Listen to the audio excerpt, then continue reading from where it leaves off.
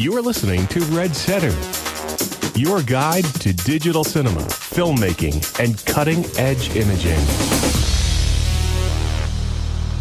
Hi, and welcome to this week's Red Center podcast, coming to you from Sydney with myself, Mike Seymour, and of course the show's founder, actually, Jason Wingrove. How are you? How are you? Good. I say show's founder, even though I've been here since show one, it was your idea to do the show, and I always like to make sure that that's acknowledged. Just like to rub it in. I'm not rubbing it in. I'm paying due respect to your foresight and brilliance in suggesting ridiculous idea. And way back my arm then to do this podcast several years ago. Way back then. It feels like several years in technology-wise. Before we start the show this week, I just want to thank everybody that sent in emails and Twitter posts and stuff about last week's show. We geeked out a bit over sensors, in particular over stuff to do with the raw recording format and stuff to do with sensors, and we got a lot of good feedback on that.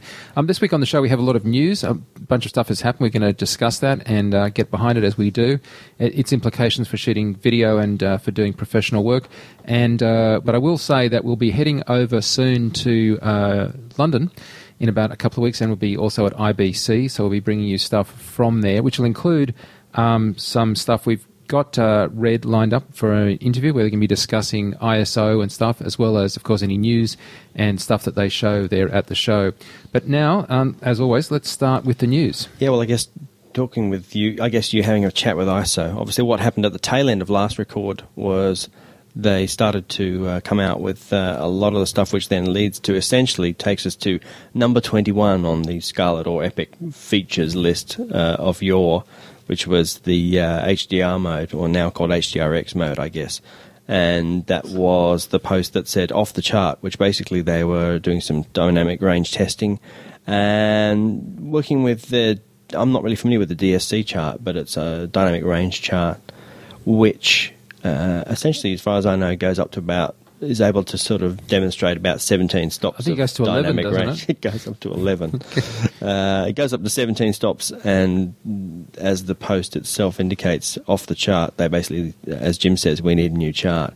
So details are really sketchy about the HDRX mode, but it's sounding like this show has guessed before as to how this might be done. Yeah, but still we don't guessing. Know. Well, one thing we do know that it's not temporal. It's not a blending of subsequent shots. Like, if they're essentially doing a shot at 1/50th of a second shot, it's not blended 200th of a second shots blended together at different ISOs.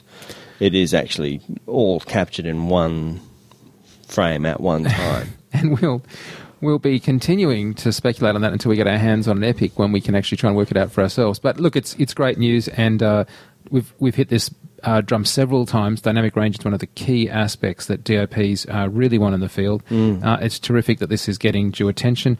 It's very promising, and I just look forward to us being able to see that up close and personal. Perhaps, they'll have a demonstration of it at IBC.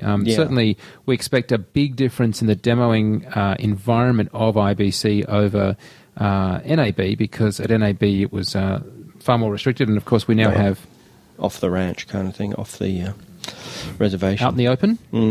Almost out in the open. I think the way to describe it is we're at a pre... Would you say that? We were at a pre-tattoo stage? Yeah, pre-tattooed, pre-epic, full epic proper launch, I guess, stage. But we feel confident. Now, you've got some I don't know what you'd call it, intelligence, gossip, information. So. I mean, you probably heard this as well, Mike, but I've heard now from 2 or 3 people that apart from one other show, there is Epics heading down to New Zealand, may or may not be accompanied with its father, down to do some testing with Mr. Jackson for Hobbit, the Hobbit series, upcoming Hobbit series. Well, I guess it's going to be a trilogy of 3 films for the Hobbit. I don't know. I'm not really... It was one book. Well, okay. But hey, Harry Potter they split in 2. I know nothing about this Hobbit split of which you speak. I do think that would make sense for Peter Jackson. I mean, Peter Jackson had the intro video at the NAB presentation where he sat there proudly with his red and said that he was looking forward to stuff, and even gave a jibe to Red about getting the epics out there. So look, if you were to get a director in the world that was A grade, that really wanted to have a look at them, that had an upcoming project that would be perfect for shooting, and somebody that's very sympathetic to Red, you couldn't get anyone better than Peter That's Jackson. what I hear. Stereo epics for The Hobbit with PJ at the helm, testing with key crew in New Zealand as we speak. That would be just an awesome kick-off for Epic to get that production underway. So let's talk about the other thing that I thought was enormous news during the week from a Red point of view, which was the announcement that they were no longer selling Red drives, SSDs, or for that matter, it went further and said that we're not even going to do 64 gig cards because people were saying, if you're taking away the Red drives, then surely we'll be going to SSD cards, and are you going to release the 64 or are you going to release the 32s? What's happening? And they would know we're going to go beyond 64 gig to a land far, far away where I'll click my heels together and we'll record. But in the meantime, you don't even get to buy a pair of shoes to click them together. So let's try and weave our way through the quite, I think, genuine astonishment from people on this one. Yeah. First thing is, if you do have a Red drive and if you have media that is in any way faulty or whatever, that it will be repaired. The analogy that was used online was that if I have a car that are no longer making the new model, I can still get parts for the old one. I can still happily repair the old one. No one's, throwing the baby out with the bathwater. That being said, it was kind of surprising to me that they would announce a lack of drive options without a replacement, even speculated at. Now, maybe that's in light with the new decision by Red to not announce things until they're ready to go. Maybe they have speculated. They said we've got new media, forms of media in the pipeline, and this is going to be stuff that's going to be work with Red ones as well as Epic. This is not just new stuff that, screw you got a Red one, oh well, too bad. You've had 2-3 good years out of it, oh well. This is stuff that's definitely going to be going to work with your Red one. It's just not out now, and they're not giving any dates because they in their own words they've blown dates out the water before. They're not going to give dates and just be wrong. I just would have thought that maybe they would have done a deal with somebody else and said, look, we're not going to do it anymore, but in the meanwhile, just so you know, if anyone desperately needs to buy new drives, we're going to give a rubber stamp to this third-party alternative. Yeah, I completely agree. I mean, back then, obviously the hardware's moved on in terms of MX chip and firmware updates, but basically the Red drives are the same. There's no Red Drive 1 versus Red Drive 2 that's kept up with Red codes. It's the same drive, and surely in the 3 years or 3 years plus since they physically locked off what the componentry was for a Red drive, surely if they're having supplier issues, or as they alluded to, suppliers have gone out of business, with GFC, there would be a replacement a little bit more, less cutting edge, would be slightly more off the shelf and handy to well, this is why I say the third party thing, because if you say third party, there's an expectation right away. Like if you say we've got a new drive and it's not as good as our old one, but tough, then everyone's like, well, that's just stupid. But if you say, look, we've got a whole new thing coming, and if you can wait for it, great. And if you can't, then we'll let you use these other ones. And then everyone goes, oh, okay, well, I know where I stand. Because as you, I think, yourself said, it's not even as you can say, okay, well, I'll just stock up on 16 gig cards, because who wants to be stocking up on 16 gig cards when the expectation is I won't have a card drive on my camera? Well, I presume they're still going to have CF drives on Epic, so still have CF card drive, I'm sure.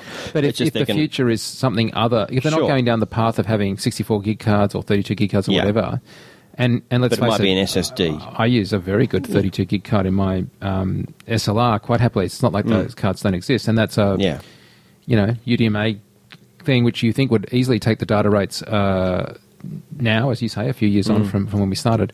Look, I just think it's a shame. I'm sure that there is good reason for it. I'm obviously not privy to those discussions, so how would I know what that good reason is? I obviously wouldn't. Yeah, it's just unfortunately been not handled very well. There's plenty of people who have had drives on back orders that, although the back orders will be filled and they are going to do repairs, you just physically can't order a new Red drive or an SSD. Yeah. It's just the people who potentially, there's people with rental houses who've got 14, 15 cameras and have got, 20, 30 drives. They might be quoting now for a feature they can't now just literally they can't. Well, look, the first thing we did here at this office is, and our camera occasionally goes out on rental, is I said, that's it, no more renting our drive. Yeah. Because if that drive dies, somebody loses it, I can't go and buy a replacement. I mean, I but there's understand no repairing, warning but for that. if somebody said to me, look, I'm sorry, but the drive got transferred to someone's car because it was going to go and get, thing, and then the car got broken into, the drive's gone, sorry, we'll buy you another one. Yeah. Well, there's nothing. And they're saying, well, just use 16 gig ZFs. Apart from the fact that, 16 gig ZFs, your investment in them, although they're not wildly expensive, you've got an 8-minute roll time. Oh, well, fair enough. Just go back to film if you're not happy with 8-minute roll time. Yeah, the trouble is there's certain things that we do that, like interviews, where we may be rolling for longer. Long-form interviews. I mean, you yourselves, you use it for longer than 8-minute takes all the time. You're rigging on a crane, you're going in an underwater rig, interviews, live performances, Look, you just don't want to be swapping the drives. I'm first to praise Red when they do something really, really absolutely. good. I just think this isn't the right decision. I'm not privy to why they're making it, obviously, so perhaps when I if I ever find that out, I'll say, okay, that makes sense. But from where I'm sitting right now, it's not a respectful decision. It doesn't feel like a good decision. And I certainly felt like we were caught on the hop a bit on that one. Imagine if you had a rental company, you got no warning basically for the fact that you can now no longer buy any backups, or that feature you were quoting for, you can't sort of tool up for it. Particularly when there's not only no idea of what's coming, how much it's going to cost, or when it's actually going to be here, but you also can't replace it with anything. So I'm sure this is definitely not Red's plan. They would have planned to have had everything out on the market by now. By release, it would have been planned to have released it, but it's just ironic. It feels like we're being hurt by the let's not talk about future things, where what we really want is the good old Red that was transparent and said, hey, this is what's going on, we'll let you know what's going on. And I don't know whether that's the case. It just feels like it's the case. Yeah, so look, no doubt there is something in the pipe, but we just don't know what it is. In the meantime, look, if you've got, I know this is, I'll be even more point blank. If you've got a drive you want to sell, then can you give me a call? That's right. I'll happily buy drives. And look, and one of the other solutions suggests, just rent it. But, renting a drive is not a solution for a rental company. They want to rent something to rent, and they've got to, you want to rent something that you can trust, its its history, how long the drive inside's been. To that point, although it's, obviously going against the official, what you should be allowed to do. But if you've managed to find a replacement, or you've found two third-party SSDs and slotted them in and made it work, if you've got a fix out of interest, look, this may just be the solution for other people. If you've found something that works, and, just, ping us an email and just let us know. It'd be interesting to see if there is a solution. We're not going to start piping it and sharing around, but it would be interesting to know if someone's actually found a fix. And as I say, I think third party is an ultimately sensible way to go. It has the expectation that it's not from Red, so it may not meet Red criteria, but at least it gives us something. Yeah. All right, well, let's move on. We have a couple of other camera manufacturers that have got some interesting news out. I guess, do you want to kick off with the Sony one? Yeah, well, I guess the Sony, what has been rumoured for a fair while, that what we're going to start to see is these new EVIL cameras. Why is it EVIL? Electronic viewfinder, interchangeable lens. Okay. So, glad you asked, because I had to go and find, what the fuck is this EVIL thing? I've got to find that out. What's interesting about it is that basically it's the new Alpha DSLRs for Sony. And obviously it's proprietary Alpha lens, their Sony mount, which I guess is sort of derived from the original Minolta mount. So it actually has it actually has a pellicle in it, which is kind of like a beam splitter, which is putting most of the light through to the sensor, and then part of the light up into the into the top of the camera for live focus. It's one of the main things, is to be able to, in video mode, have better focus, because obviously you need to be able to send that light somewhere to Tick, sensors. That's a good thing. Tick. Yes, this is a good thing. Tick, that's great. What is also cool, which I think is going to put a lot of people's accessories out on the footpath for cleanup day, is flip out LCD monitors obviously what's been entirely missing for a long time in the 5D mode, because obviously it's never been designed to do it, is LCD on the back that you always have to look on from the rear with a stick-on Z finder or whatever. So now this camera has a flippable, rotatable, you name it. Pretty much, I can't think of a position where you can't put this LCD in out the back. To good idea. Viewfinder. Tick. It does not have an optical viewfinder, which is okay, but I guess it means that you will, in video mode, you will be able to put your eye up to an actual viewfinder, so you won't need any sort of loop finder. So I guess that's partial tick. Yep. A tick for DSLR mode. It's a tick. You can't beat having an optical viewfinder if you're in stills mode. Yeah. But as I say, I think this is the way these things are going. No one's really had a great look at the viewfinders, but the electronic viewfinder in the top of this thing may be an absolute cracker, maybe just fantastic. And obviously, if you're shooting, well, I mean, I use an electronic viewfinder on the Red, and I find it happy. Yeah, and obviously, what an electronic viewfinder will give you is exposure simulation, overlays of information like you get exactly color. That's true, exactly. Of course, you can have histogram in there looking through the viewfinder without an LCD on the back. You can see exactly what your exposure is, rather than have to shoot and then chimp on the back and see what your exposure was after you shot it. That would be 3 ticks. That would be some ticks, and you might think this is the best camera ever. However, you'd be wrong. One of the continuing stupidities through Nikon and Sony has been their video modes and the frame rates and all that sort of stuff. Now, again, AVC HD, I'm still not able to get my head quite around why it's bad, but from all reports, AVC HD, in the more domestic versions of AVC HD, is pretty sucky. 1920 by 1080 at 59.94i. Or it gives you a 29.9. Sorry, you mean in addition to the 24p mode, right? 24p? No, I can't. Oh, yeah, that must be down here somewhere. 24p, 1440. No, 25. No, I'm not seeing one. I'm not seeing any 24p mode. No. So 1920 by 1080 at 59.94i. What the fuck? Motion JPEG at 1440 by 1080. At 29.97p or 25p, depending on region. So as this is not a stills camera show, yes, I'm going to hash fail that one. Yep. So there is 25p. It looks like they'll give you 30p if you want for NTSC regions and 25p for power regions, and that is your lot. So interesting. I mean, the main thing about this is why I'm even bothering to mention it. It's just an interesting design direction. I think there's a lot of cameras are going to go this way. There's some clever stuff here. Flip-out monitors, no optical viewfinder paths, live view through the viewfinder. So there's a ton of stuff there. And I think it's sort of at least... maybe there'll be the Pro version in true Sony way. They'll give you this version for without whatever the flip-out screen for $600 or $700. No, their Pro version, and then they'll have the Pro version that's got all the features that you paid for, all actually switched on, and they mark it up 300%. So anyway, we'll see. Who knows? So over at Canon, we have some news. Yeah, look... slightly further back in the development cycle, but nevertheless. It is a little bit. Somebody actually asked us to name what day these shows are recorded on for reference. And so this is the 24th of August, and we're recording this on the 25th of August.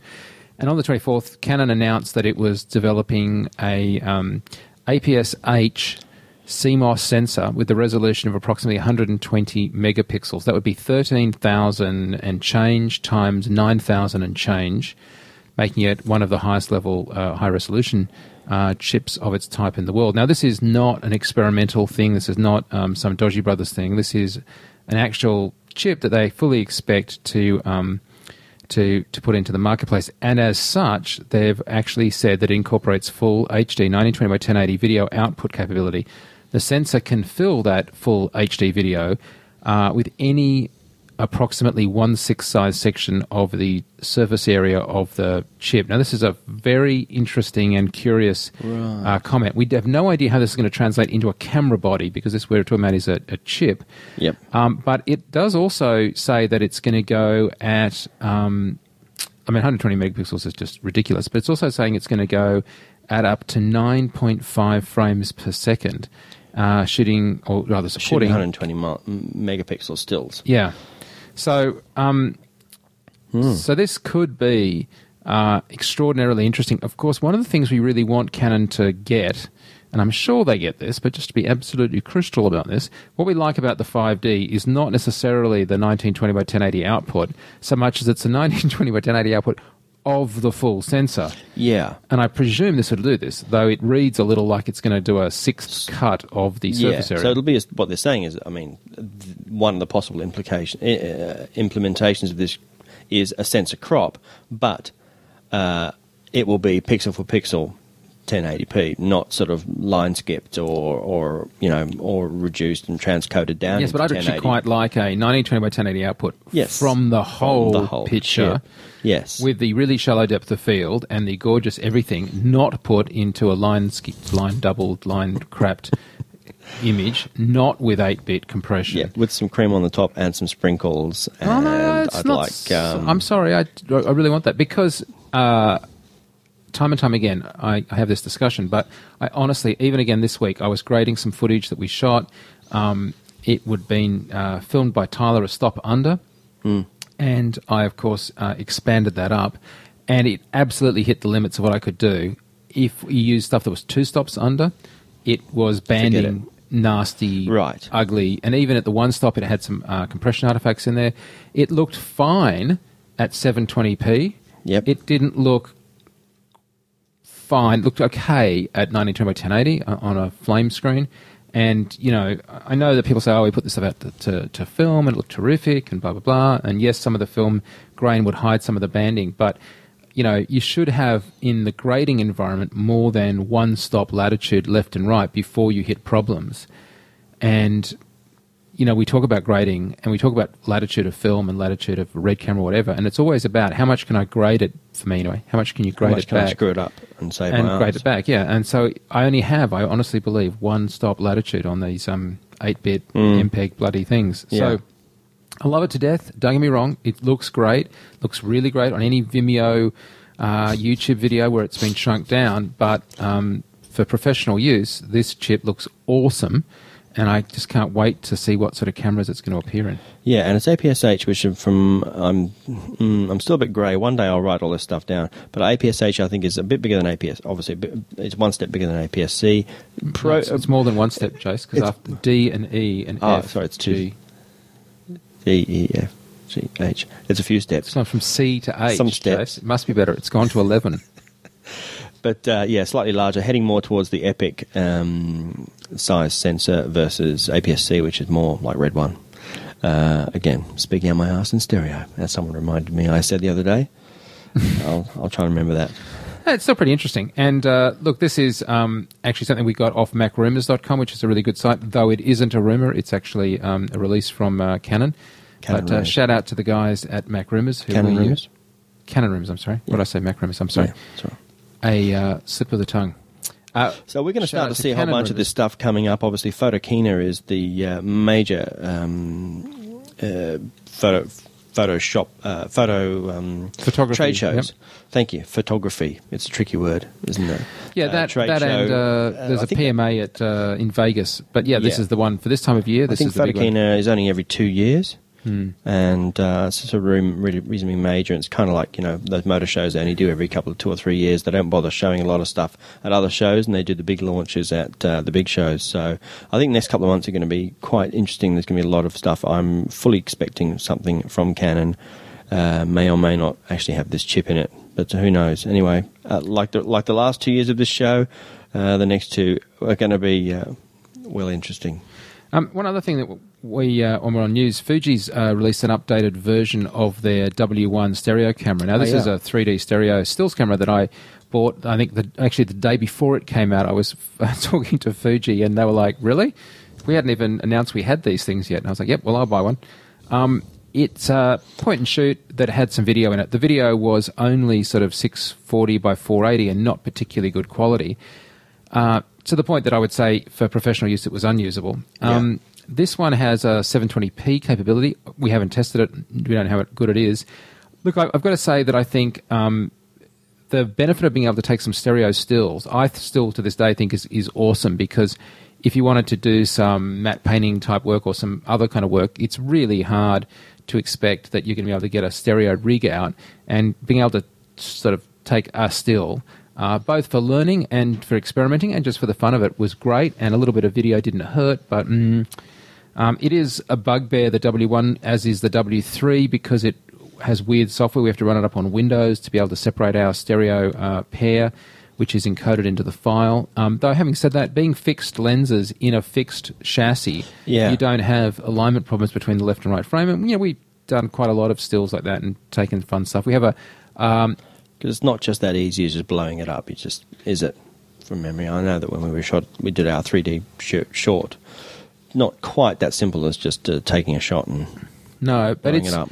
It's a good, friendly, accessible way to get into 3D photography. And quite frankly, if you had a visual effects job coming up with 3D and you wanted to learn about it, what a great, inexpensive way to be able to get something, to get some material to have a look at. Certainly, you could learn a lot about the process by just taking some stills and then analysing them and playing with them and stuff. Yeah, it's a significant upgrade in plenty of ways. From the W3 is actually about $100 cheaper, Jason. $100 cheaper. I think it's smaller and lighter and thinner and probably got a better screen and, as you say, better video mode. I mean, they're a great little fun thing. I mean, it's an amazing thing to play with. Even if you just get the chance, pick one up and just have a play, because what's cool about it is the 3D display on the back. It's like a lenticular LCD that you actually literally, I know it seems weird, take a picture of a 3D object, then marvel at the picture of the object in 3D when you actually have the friggin' object right there next to you. But it's kind of really interesting. Yeah. It's really interesting. I mean, life space where you can go out and interact with things in the real world that are so real because they are. Yes, but anyway. But yeah, no, definitely worth a play to kind of see a 3D LCD in front of you without having to wear any glasses and all that sort of stuff. So does that just about do it this week for news? Have I missed any major announcements? Oh, look, there are lots of other things come and go in the Twitter sphere and the blogger sphere, but to be honest, a lot of the stuff is just really not applicable to what we talk about, or it's deeply not professional, or it's just borderline like the Sony SLR. But we think it's important sometimes if it indicates where things are going. Okay, well, now in the Red Room, this week I'm going to actually sit down, Jace, with, as you heard at the top of the show, John Luessenhop. Now, John is a director who has directed a couple of things before, but this is a really interesting film. It's called Takers. It's actually shot on the Genesis.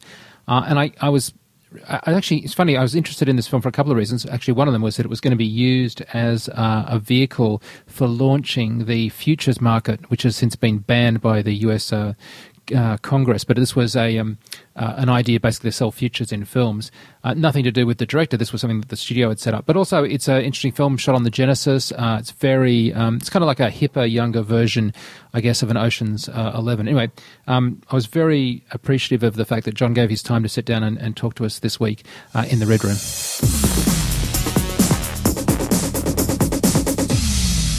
I was wondering if we could talk to you about some of the, I guess, directorial decisions that came to make the film, given the styling of the film that you've gone for, which is, as you say, has this kind of coolness but also, I guess it's got a young appeal in terms of demographic. It does. So if you look at the tracking, it's funny. It's got a very strong female pull to it. I guess because all the guys are in their suits and stuff. Females over 25. They're a strong demo for this movie, believe it or not. Well, that bodes extremely well, I guess.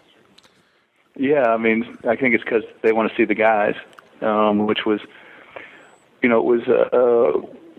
I'm really happy with how the casting came together, and it just kept going, and we just kept reaching, and we kept getting. Is why I think it's fun, because there's not just a token white guy, a token black guy, this or that. It's really truly is a sort of multicultural cast, and then they interact with each other. Just as straight up as people, which is what I really like too. Now, if I could talk to you about some of the sort of technical aspects of how it came together, just literally with the logistics of it for a start. I mean, you decided to shoot this primarily as an HD Cam SR format film. How did you find working with filming digitally? I was scared to death of it at first. I got sort of talked into the camera that is used by, I guess, Panavision and Sony created, Genesis, and I went and saw some tests, and I became convinced I could not tell the difference any longer between film and HD when it was done. Plus, we had such an ambitious schedule. The HD camera was helpful because you can run 42-minute tapes. You don't have to stop and reload film every 10 minutes or a piece of it. And I ran basically 3 cameras at a time, almost all the time, so I could get 35 to 40 shots a day in to make the picture. So the digital was an advantage, and then I'm very sold on it now. I have no problem. I'd have to have an excuse to shoot film. There'd have to be a specific reason now. I love Genesis. I've spoken to some directors who said that one of the things that is great about it is that the process of filmmaking interferes less with the actors because you literally don't have to keep stopping. And not only is it the process of stopping and reloading, but the second you do that, makeup runs in, continuity, somebody's running with a tape measure. Oh, absolutely. I mean, Mike, literally, we could be doing a take, and there's suddenly, you can walk into the middle of the set, talk for 5 minutes. You've still never said cut. Walk back. And then say, okay, reset, action, go again. And instead of, if you would cut it, there's always that weird 5 minutes of, that other light needs to be tweaked, or this has to happen. And the actors are warmed up and ready to keep going versus having that little down before they got to go again. Can I ask you, do you tend to rehearse? I like to rehearse more than I've had for this movie, but I do not like to over-rehearse. My way of working actually would be to sit down and table read, or if there's specific scenes that I'm concentrating on with actors, I'd bring those 2 in and just read, and then just the minute that they start to want to get up and start to do something is when I want to stop it. It's like I want to get them to a point that they want it and they're familiar with it, but you don't want to overdo it because you want the magic on that day, and you want some of the spontaneity, and that they don't do things sort of by rote when it comes down to it. And because that's you've what got, I want to preserve. Because you've got set pieces, and also actually because you have multi-character dialogue sequences, how did you handle the blocking both for the DOP and for the actors? Was it a matter of working the space and then trying to get straight into it, or was it much more sort of prevised and thought through? That's a great question, because there were scenes where you have, like the third day of the movie, we had like all 6 of the guys in one scene in an area that's about 12 feet by 18 feet. And setting that up, that I had gone through and walked and positioned everyone before we started. We didn't make it up that day. I had already in my mind that this line, you'll go over here, you'll go here, you'll stay seated, then this happens. It was choreographed in advance, and we knew camera-wise which setups we were going to do to achieve that. Unfortunately, none of the actors really felt a strong reason to deviate from what we had conceived. And tell me, how did you come to choose Michael Barrett to do the cinematography? And was because he's an experience in actually effects films and stuff like Bedtime Stories, was any of that relevant? Or it was relevant to the studio. It wasn't relevant to me. I met Michael literally. I walked on to Bedtime Stories that he was filming. I knew he had replaced Dean Semler, which is no small shoes to fill. Yeah. And he had also, I saw a picture called Bobby, which he won awards for, and I was aware that he had set the look for the CSI Miami in its first 2 seasons. So I knew he could do anything he wants to do, and to me, a lot of times, action is in the edit, not so much in the total photography, because the shot's a shot. It's just how much of it are you going to use. And I was taken by Michael Barrett because, one, he had wonderful ideas and a good control of what he was doing, but also he was, for my taste, very, very collaborative in how to approach things. Photography was not his total domain, and yet he also had comments about, well, if you could do the scene this way or that way. He had constructive comments that went outside his realm also into the directorial realm that were very helpful, and I think that it allowed us to really work well together. I mean, he was my man during making the movie, no question. The process with the DOP now is so interesting because it can start so early depending on how collaborative it is, and also extend right through to post-production. How much luxury did you have in terms of getting his help, say, through all the DI, or was it just on principal photography? Well, the prep is important, and then through principal photography, at that point, he wasn't there for editorial. We did a pass for the color correction, And then he basically filmed all night in Boston one night, went to New York by train, and I can't believe his eyes would still stay open, and we went through the entire movie in an 8-hour period and set the colors one last time. But as I thought, for one, I didn't think it would be unfair if we'd ever timed it without his involvement, since he shot it. And then I think that it took the film to a different level just by going through it with him. If you look at a TV show like CSI, it actually is remarkable how much those looks are now cleverly crafted in the DI process. Did you think about that extensively when you're making the film in terms of what you'd be doing with it in DI, or were you trying to get art department and everything to nail it in terms of the color palettes and the vibe on set? Both. In like a scene that was dark, we would always make sure all highlights we could get, things like that.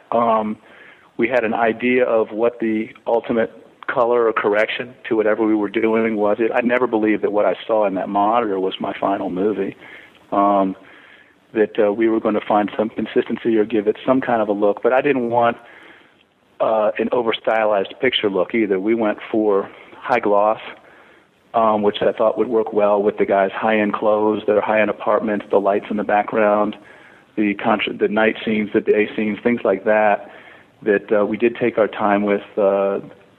Specifically, I remember the scene that's on the rooftop where Ghost is trying to sell the gang on doing the one job that they'd never been able to pull off to bring himself back into the crew. And we were on the top of a building on the lot, and yet they had to go light all these buildings all over Culver City that were going to be in the background and run putt-putt generators and lights looking up so they could bring them out. It was the highlight because the whole movie's that way, where there's depth and that type of detail in the way back that I just was no way I was going to lose it just by shooting up on top of a building. So let's discuss some of the set pieces and action pieces. So you have a really impressive set of stunt performers that worked on this film, and obviously you had visual effects as well. Was there much in the way of decision-making as to what was going to be done in camera and what was going to be done in post-production? Well, here's the thing. Most everything in this movie is done practical. The entire truck drop sequence is no CGI at all. We built the set for them where the trucks actually drive into the hole. When Paul Walker does that, there's a platform. We built this on sea containers, basically, and then built the interior walls. And then we had a huge platform where a huge crane would put the trucks up on this platform so they could do it without CGI. We tried to avoid CGI. I think there's one or two green screen shots in the whole movie. The movie is pictured together. The truck drop stuff was all storyboarded out so that everyone was on the same page. As much as the truck drop sequence, starting with even Ghost in the intersection, waving the trucks in and holding them and then sending them on to the ground zero where the street's supposed to cave in, that's 3 locations. All of that was put together like a puzzle. It's like a mini book of storyboards so that everyone knew what we were doing. The opposite of that was Chris Brown's chase scene when he's being chased by the police and he goes through Pershing Square and chased through the streets of L.A. It wasn't storyboarded. We actually walked it, many times, and then took video camera, very simple, and the stunt guys just said, okay, now you run here, let's see what it looks like, and we sort of pre-vised it using very simple, consumer video camera, so that we knew kind of like, okay, where could we use the stunt guy, where could we use Chris Brown? On the day, what's amazing is Chris Brown did about 95% of those stunts. He was not going to be held back. Even the studios freaked out because, they're like, if he gets hurt, you lose him for the rest of the movie. Yeah. But he said, no, I can do this. I'll run up with the Jeep. I'll tumble over with the car.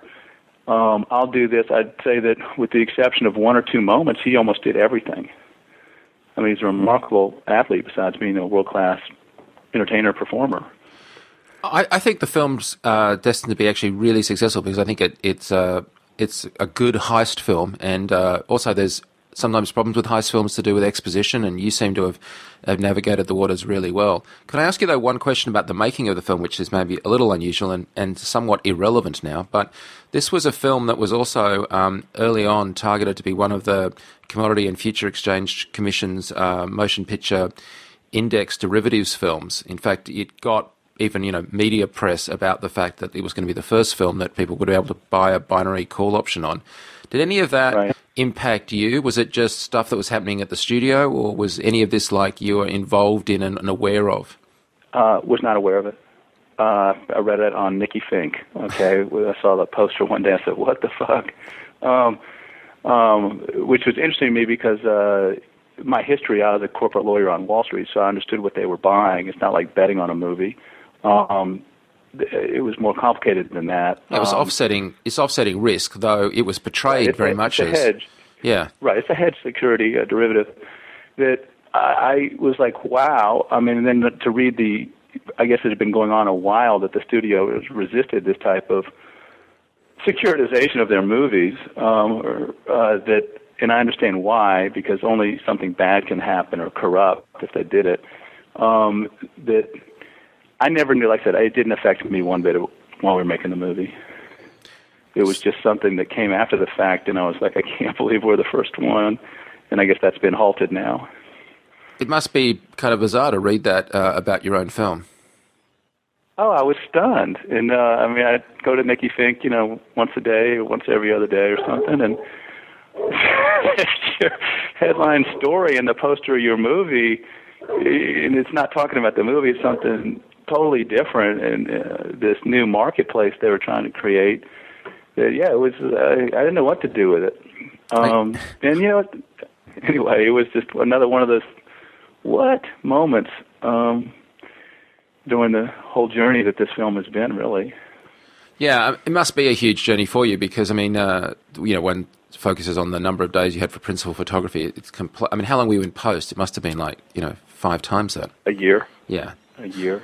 By the time you really mixed it and we're done, and that's because it's just the start and stops of who can look at your picture at the studio level and comment. They really didn't. I will say this: most of the filming and the editing studio was very, very deferential all the way through, really. And I credit Clint Culpepper with a lot of it. He was tremendous during the mix, by the way. I was gonna actually to touch on editing, and I already let that slide once by getting caught off in something else because so much of this film, you touched on it yourself, comes together with the pacing and that vibe to do with the pacing of the editing, but also just there's some actual kind of, how can I put this, the audience has to understand the choreography, but they also have to understand the geography of what's going on because the process is important to the audience. They need to understand what's going on. They need to understand who's up and who's down kind of thing, the multiple characters tracking. Did you have one clear line for the edit, or was it a matter of you get down various lines on various areas and then would rework it for a whole different feel?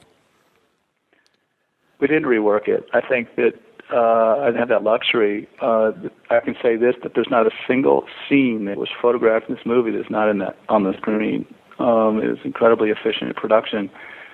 We did things to adjust pace. I remember the first cut was 1 hour and 58 minutes, and then I think the end result is 1 hour and 41 minutes. But it really was by nip and tucking, and then deciding what's so important about sewing this long or that this long. The Chris Brown chase was 9 minutes when I first started to whittle it down. But by no means am I suggesting that you had any kind of luxury or waste involved. But having said that, of course, you did have the benefit of 3 cameras, which gives you quite a lot of editorial opportunities.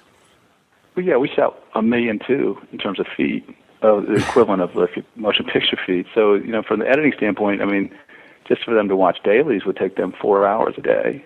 What does that work out as a shooting ratio? It must be 70 to 1. Outrageous. Yeah, it's a lot.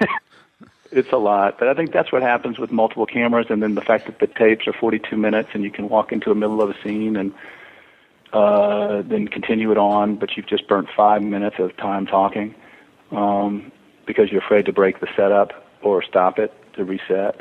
I think that goes into it. There's probably a ton of, if it had been motion picture film, you couldn't have done it, but you would have a lot of waste. You couldn't have done that if you were film. You'd have to cut it and then go again. Not only were you directing this, but you were obviously one of the 4 writers credited for the film. Was this and obviously you had control, so was this end film the film you started writing, or did it change over time? Because it sounds like maybe a little it got a life of its own. The script was originally conceived by Gabriel Cassius and Peter Allen. I worked with Gabriel on a picture I did, prison picture called Lockdown, and then he gave me his script, and then I worked on it with my writing partner Avery Duff. The story started, it was a New York City story. We could not, at the end of the day, really film there because they won't allow helicopters over the city and a bunch of things that just kind of made us go away. Then it was rewritten for San Francisco, which I thought was a great venue for it. When Clint finally greenlit it, he said, no, I want it in L.A. There was some little bit of talk of moving the thing north of the border to film it in Canada or something to save some money. Clint rejected that. He wanted the movie shot in L.A., and that's when it moved away from being sort of a darker, gritty cop story about Matt Dillon, and there was more to his backstory in the original scripts, and became more about the crew. And that's when we decided, okay, dress them up, give them great cars, do all these things, and use Los Angeles, big canvas L.A., and find things that sold it that way and made it cool and hip and stand out in the marketplace. Yet while we wanted to keep going bigger and elevating, with budget restrictions at Sony Screen Gems. So that was the other sort of resource challenge that went with the film. I mean, I can only think of something like Heat as something that used LA in that sort of same way. Well, thank you. Heat, okay, this movie was conceived as a younger, hipper Heat. Oh, okay. That's really, Gabriel Cassius will tell you the moment he walked out of Heat in 1997 or 6, whenever it came out, and just said, what a great movie. What if we did something not quite so dark and with younger, more accessible leads? And that's not saying anything against Pacino and De Niro, because they're awesome. But it was like, what if that movie did $75 million. And in my mind, it should have done a gazillion because it's almost a masterpiece. It's good, yeah. It's man at its finest. And we said, that was kind of the inspiration for the movie. And then the fact that it came back to an L.A. story is really a roundabout story anyway. I guess some of those street scenes just have that feel, because I liked Heat a lot, but some of those street scenes are very distinctive, and that you said broad canvas LA, because I think that's the other important thing. It's easy to think of, if you haven't seen the film, thinking of LA as the sort of Hollywood bit, or even the Santa Monica Venice bit. Right. And you take it further. We went downtown to New LA. We did the hills, sexy streets, the overheads with Paul Walker driving the speedster, all these things. We did sell it. We stayed away from the beach on purpose. I don't know why, but we did. We just thought that would make it too easy. And that was sort of the thoughts that went with it. Well, look, thank you so much for taking time to talk to us. I really appreciate you going through the process, and I think the film's obviously going to be really successful, but good luck with it. Thank you so much. I really do appreciate it.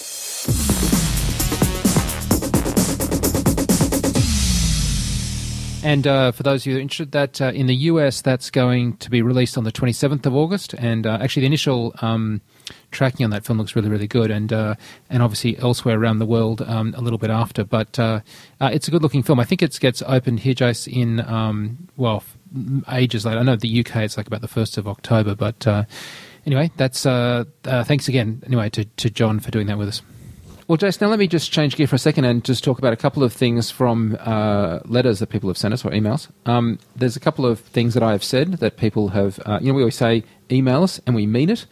And I have had, as you know from CCing on them, some heavy-duty engagements with some listeners on some of the technical aspects of the stuff that we've been talking about. Yeah, like math and stuff.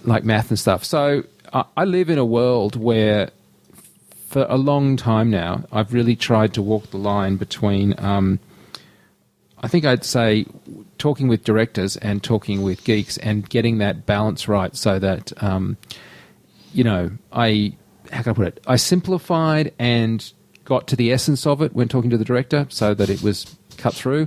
And at the other end was geeky enough to talk slowly. No, it's just quite frankly, why overwhelm a director with a bunch of maths when he's trying to work out what the emotional impact of the shot is? Exactly. I think that's the real essence of being a good VFX supervisor. But So I, for example, said in a previous show that the 1.2 that I'd bought was about a half a stop better than the 1.4. Now, if you actually were to analyse it, as people did, and sent me the math, you would realise, as I will now give you a geek warning for about 30 seconds, that that the 1.4 is in fact a 1.4 because it's the ratio of the aperture to the 50mm, in this case, lens, right? So the aperture, the diameter of a 1.4 is 35.7 to a 50mm, right? That's the ratio of 1.4 times 35.7 equals 50.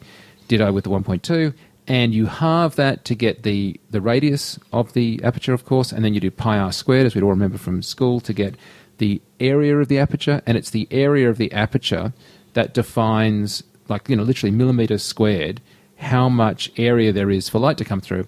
If you were to go up a stop, you halve the amount of light. So if I was to say half a stop difference, I haven't doubled the amount of light or halved the amount of light, but I've done 50% of that. Fair enough too. If you do the maths between the 1.2 and the 1.4, you'll come out with the shocking realization that the difference is 36%, which is remarkably like a third of a stop. Now, I'm skipping through the maths that got me there, but feel free to email me and I'll email you back all the maths that proves this. But I worked this out to literally a single millimetre squared. And so somebody pointed this out to me. They said, why would you do that, Mike? Why would you say that it was half a stop difference when in fact it's 36% difference and not a 50% difference? And the answer is really simple, that in the world of cinematography, some people work in half stops. And if you actually go to Wikipedia and look, there's a typical half stop scale which will list the 1, the 1.2 and the 1.4 as half stops, right? The half stop between 1 and 1.4 is 1.2. And then if you were to look at the same Wikipedia page, you'll see that there's a typical 1/3 stop F scale, which has correctly between 1 and 1.4, 1.1 and 1.2, correctly identifying the 1.2 as a third of a stop difference. So look, yes, the difference between these two opinions is a sixth of a stop. And somebody asked me, but surely, and I was like, actually, no. To be quite frank, a sixth of a stop is actually not that important. No. It is important if you want to get the maths right, and if I was doing a maths course, I should get that right. But honestly, on set, I have a spot meter, Jace, and it actually deals in third spots. So if I'm dealing in thirds on set, I would actually talk in thirds. Yeah, usually on thirds, on set you'd talk thirds, really. With a classic spot meter. But quite frankly, it's also quite common to talk in half stops because there aren't many cinematographers that are, maybe there are, but there aren't many cinematographers I deal with that are bitching and griping over the sixth stop difference between the two. And I'm all for getting it right, but by the same token, on set, you do tend to colloquialise a bit. And so, yes. Bee's dick above, whatever. A bee's dick above, yeah. A line, fat line above 4. Yeah. Yeah, okay, exactly. Yeah. So, the other thing is a lot of these lenses we're talking about have analog settings on them in the sense that you wind things. And so, yes, they're accurate, but by the same token, there's even parallax shift in your eye lining up the little notches. Right. So you can get yourself into a false sense of whatever. And I have to say, if you went on set and started arguing with the DOP over whether it was a third of a stop or a half a stop, he'd want to be a good friend. Because that's, but that being said, I was wrong. I totally acknowledge that I am in error. You've proved in testing, and it's anecdotally, everyone would sort of know that 3 lenses from 3 different manufacturers all set to 2.8 are going to give you 3 different exposure results. Yeah, I mean, look, in all honesty, I that is where my heart is coming from. I really don't like the idea of quoting something to 6 decimal places when it's a guess in the first place. I mean, in life, in statistics, I think that is a huge error. Like 33.8% of people think that that's bluer than that. And it's actually really that gives you an essence of confidence that is far beyond what it is. But that being said, it's totally true. In terms of the maths, that is a third of a stop, not a half. Yeah.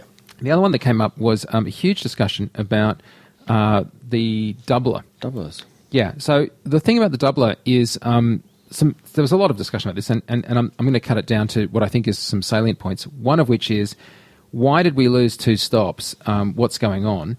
And this is a really simple one to answer because once you sort of know this, of course it's obvious, but if you had a picture that was the size of, well, let's just say that it was 2 units by 2 units, yeah? That's the picture that you've got, and you stick a doubler on it, you're going to double that, so you're going to crop into the middle of it. You'll obviously get half.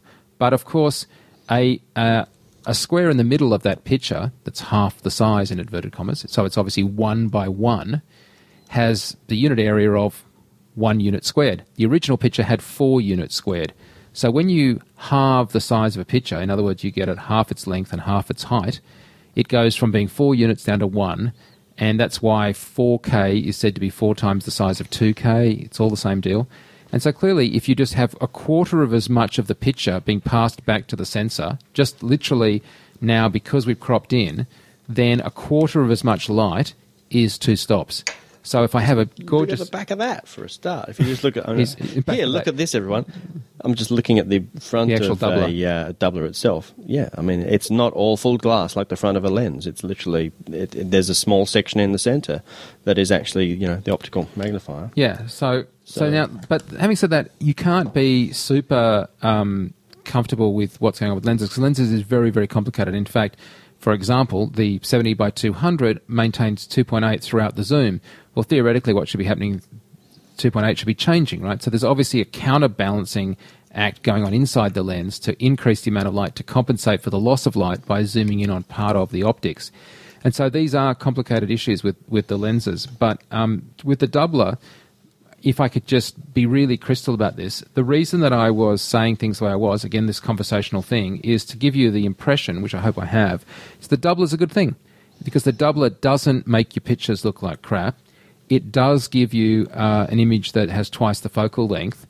And because of the way that it's doing it, it doesn't bring with it a diabolical bokeh. It doesn't go from being a really cool-looking picture. And if I did 2 stops on a 50mm lens, I went from like a 1.4 up to whatever that would be. Yep. I would be like, you know what, I really don't think this picture looks as good at 2.8 as it did down at 1.4. And you'd be right, because 2 stops on a 50mm lens is a big diff. Yeah. So we were arguing a second ago about whether it's, half a stop or a third of a stop. And that's obviously, a lot less than jumping 2 stops. But my point about it is that we're so ingrained to avoid that 2-stop difference on, say, a 50mm lens, that when you hear about a doubler being 2 stops, you think, oh my God, that's going to make my pictures look like crap and look, as if they've got no depth of field. But it doesn't do that because of the optical blow-up. And you shouldn't be, therefore, scared of it from a quality point of view, scared from it from a depth of field point of view. And unless you're really rich, if you're like me, the idea that you could suddenly get a 200mm and make it a 400 without having to spend, $1,500 and lug around a whole extra lens. It's just a really cool thing. And so, Jason, I'm going to be using this on the weekend, but I've been using it every week now since I got it. And they're not going to steal it. Yeah, taking it out and having it. It's one of those things I need to actually sort of physically... I know I've seen the math, I've seen the emails going backwards and forwards. I still want to just grab that lens, take a couple of shots and go, yep, I was right, or I was full of shit. Yeah, and I've got to say that's one of the things we try and do in Red Center. We obviously try and get the maths right whenever we can and not pull punches and simplify stuff. But by the same token, we do occasionally just kind of give you our professional round-up opinion. And so, honestly, if I was with a director, and I do this a lot, and I'm not talking about Jason now, I'll get a director who is not technical, and they'll look to me for some kind of guideline. Like, I'm sure you could go on for maths for friggin' forever. Bottom line is, what do you think? And you have to just say, look, I think it'll look good, you won't hate the look, and it's cheap and easy to carry with you, and it won't make it look all soft and mushy.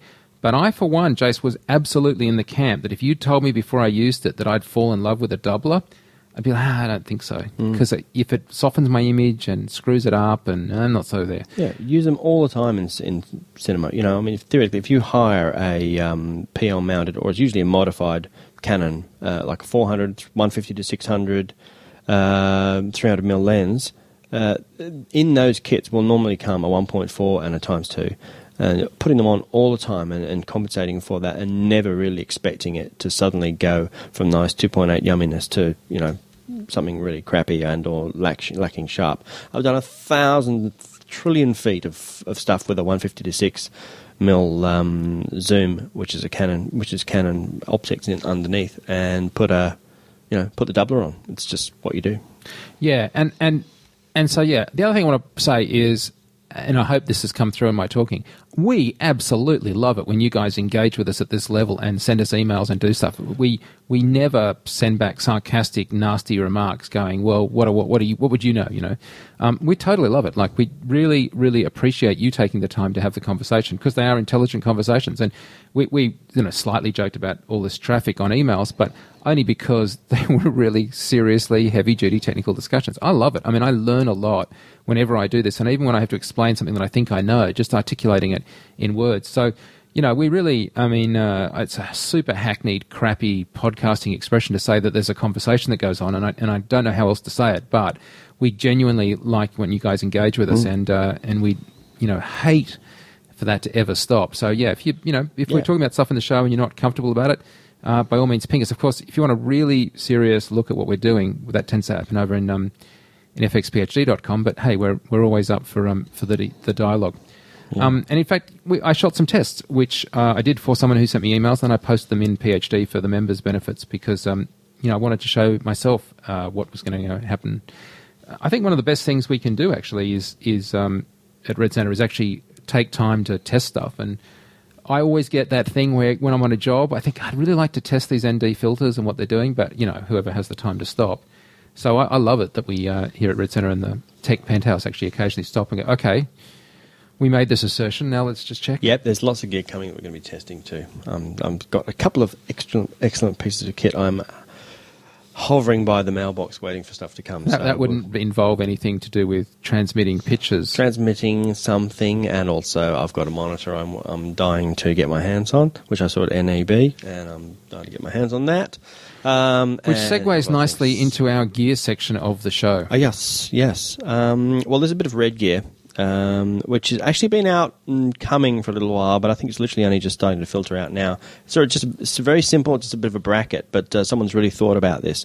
It's called the Calavera, or the Deadly Calavera. It's from a company called Deadly Cine. It's deadlycine.com.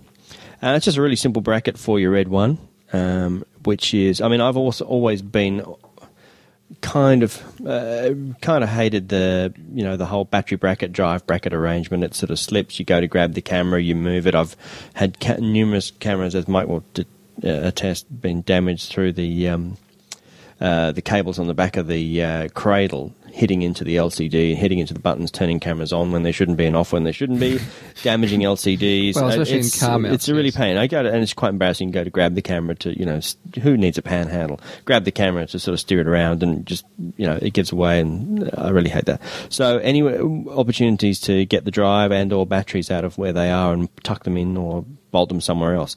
So the idea behind this, look, it's a very simple L bracket, but there's been some thought into the way this works. Basically, it very heavy-duty milled piece of aluminium that bolts onto the top of red one. It goes sort of, if you imagine your top handle is in two parts, you basically use the front part of the top handle and bolt it onto that, and then it goes down into the basically the top mount, I guess they call it, or the top bracket, where the rods go through.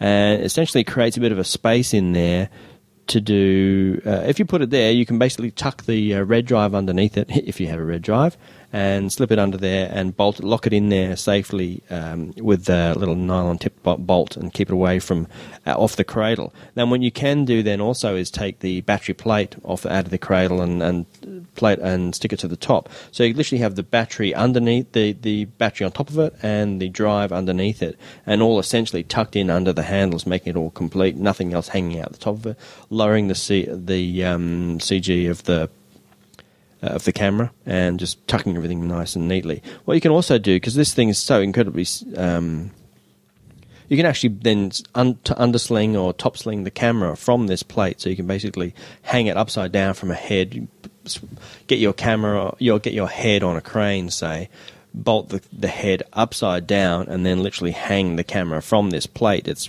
that strong. And one of the other also cool uses, which is, again, there's shots of this in the show notes, is to actually, if you want to put the camera on 90 degrees, this plate is chunky enough that you can literally actually bolt one part of it to the head and sling the camera over 90 degrees on the other side, which is I've done a few times. Basically, if you're doing like plates of people, like background plates against green of people standing there, you can actually fill the people with the vertical frame. Put the camera at the side and then fill the frame with people, basically, and just shoot on the side. So it's very simple, very nice, very neat, well made. It's $295 from deadlycine.com. And they've got a few other little cool little brackets and things there as well. But can I do this week's Twitter shout out? You can.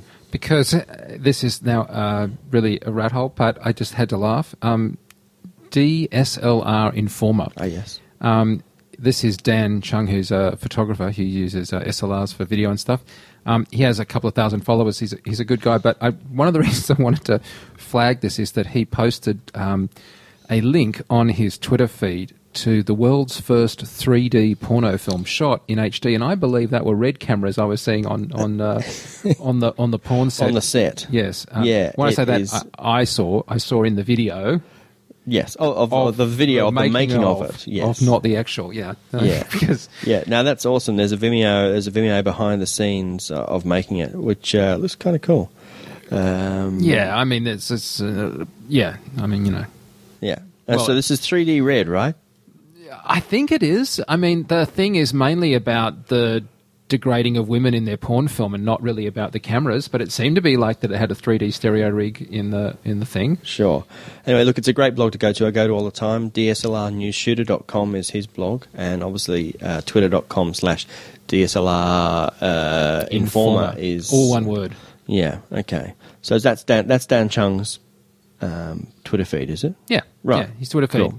He's located in Beijing, I believe. Right. I mean, there's a bunch of people like him, obviously people that you guys know, that we just follow on Twitter, and we like to give some shout-outs because, quite frankly, we benefit from them posting. And, so that's where we are. Awesome. Yeah, no, it looks looking like it's 3D. Looks like 3D stereo. Like 3D. Yeah. Yeah. You can humiliate people in stereo. Lower people's self-worth and build all that negative daddy issues in 3D. Daddy issues? Yeah. And I am actually genuinely lost as to what that is about. But anyway, okay. Hey, I've got to go. I'm heading over to Adelaide to talk to our friends at Rising Sun for some stuff coming up on FX PhD. Thanks so much, Jace, for being with us. Thanks, guys. Thank you, Mike. And this has all been recorded, I should add, on the what's the serial number? Did you press record, by the way? I guess if we're hearing this, you did. I did. On the DR100, the Tascam DR100, which is what Jason part of my recommended picks it last week. Last steps. I bought it. You went and bought one immediately that afternoon, and I've been using it. And this is what we were listening to. So if it sounds better, at least it doesn't sound like it's got problems. At least it doesn't sound like there's gaps. But seriously, I mean, this is exactly what happens. You recommend stuff, and I take your advice, and I'm really glad that I did. So thanks, Jason. No worries. And so you're now going out to get a 3D red rig. I'm actually now going out to get a Secudo. And to find out all about daddy issues. Okay. See you guys. Bye. Thanks for listening. If you have any questions or comments, please email us red@fxguide.com.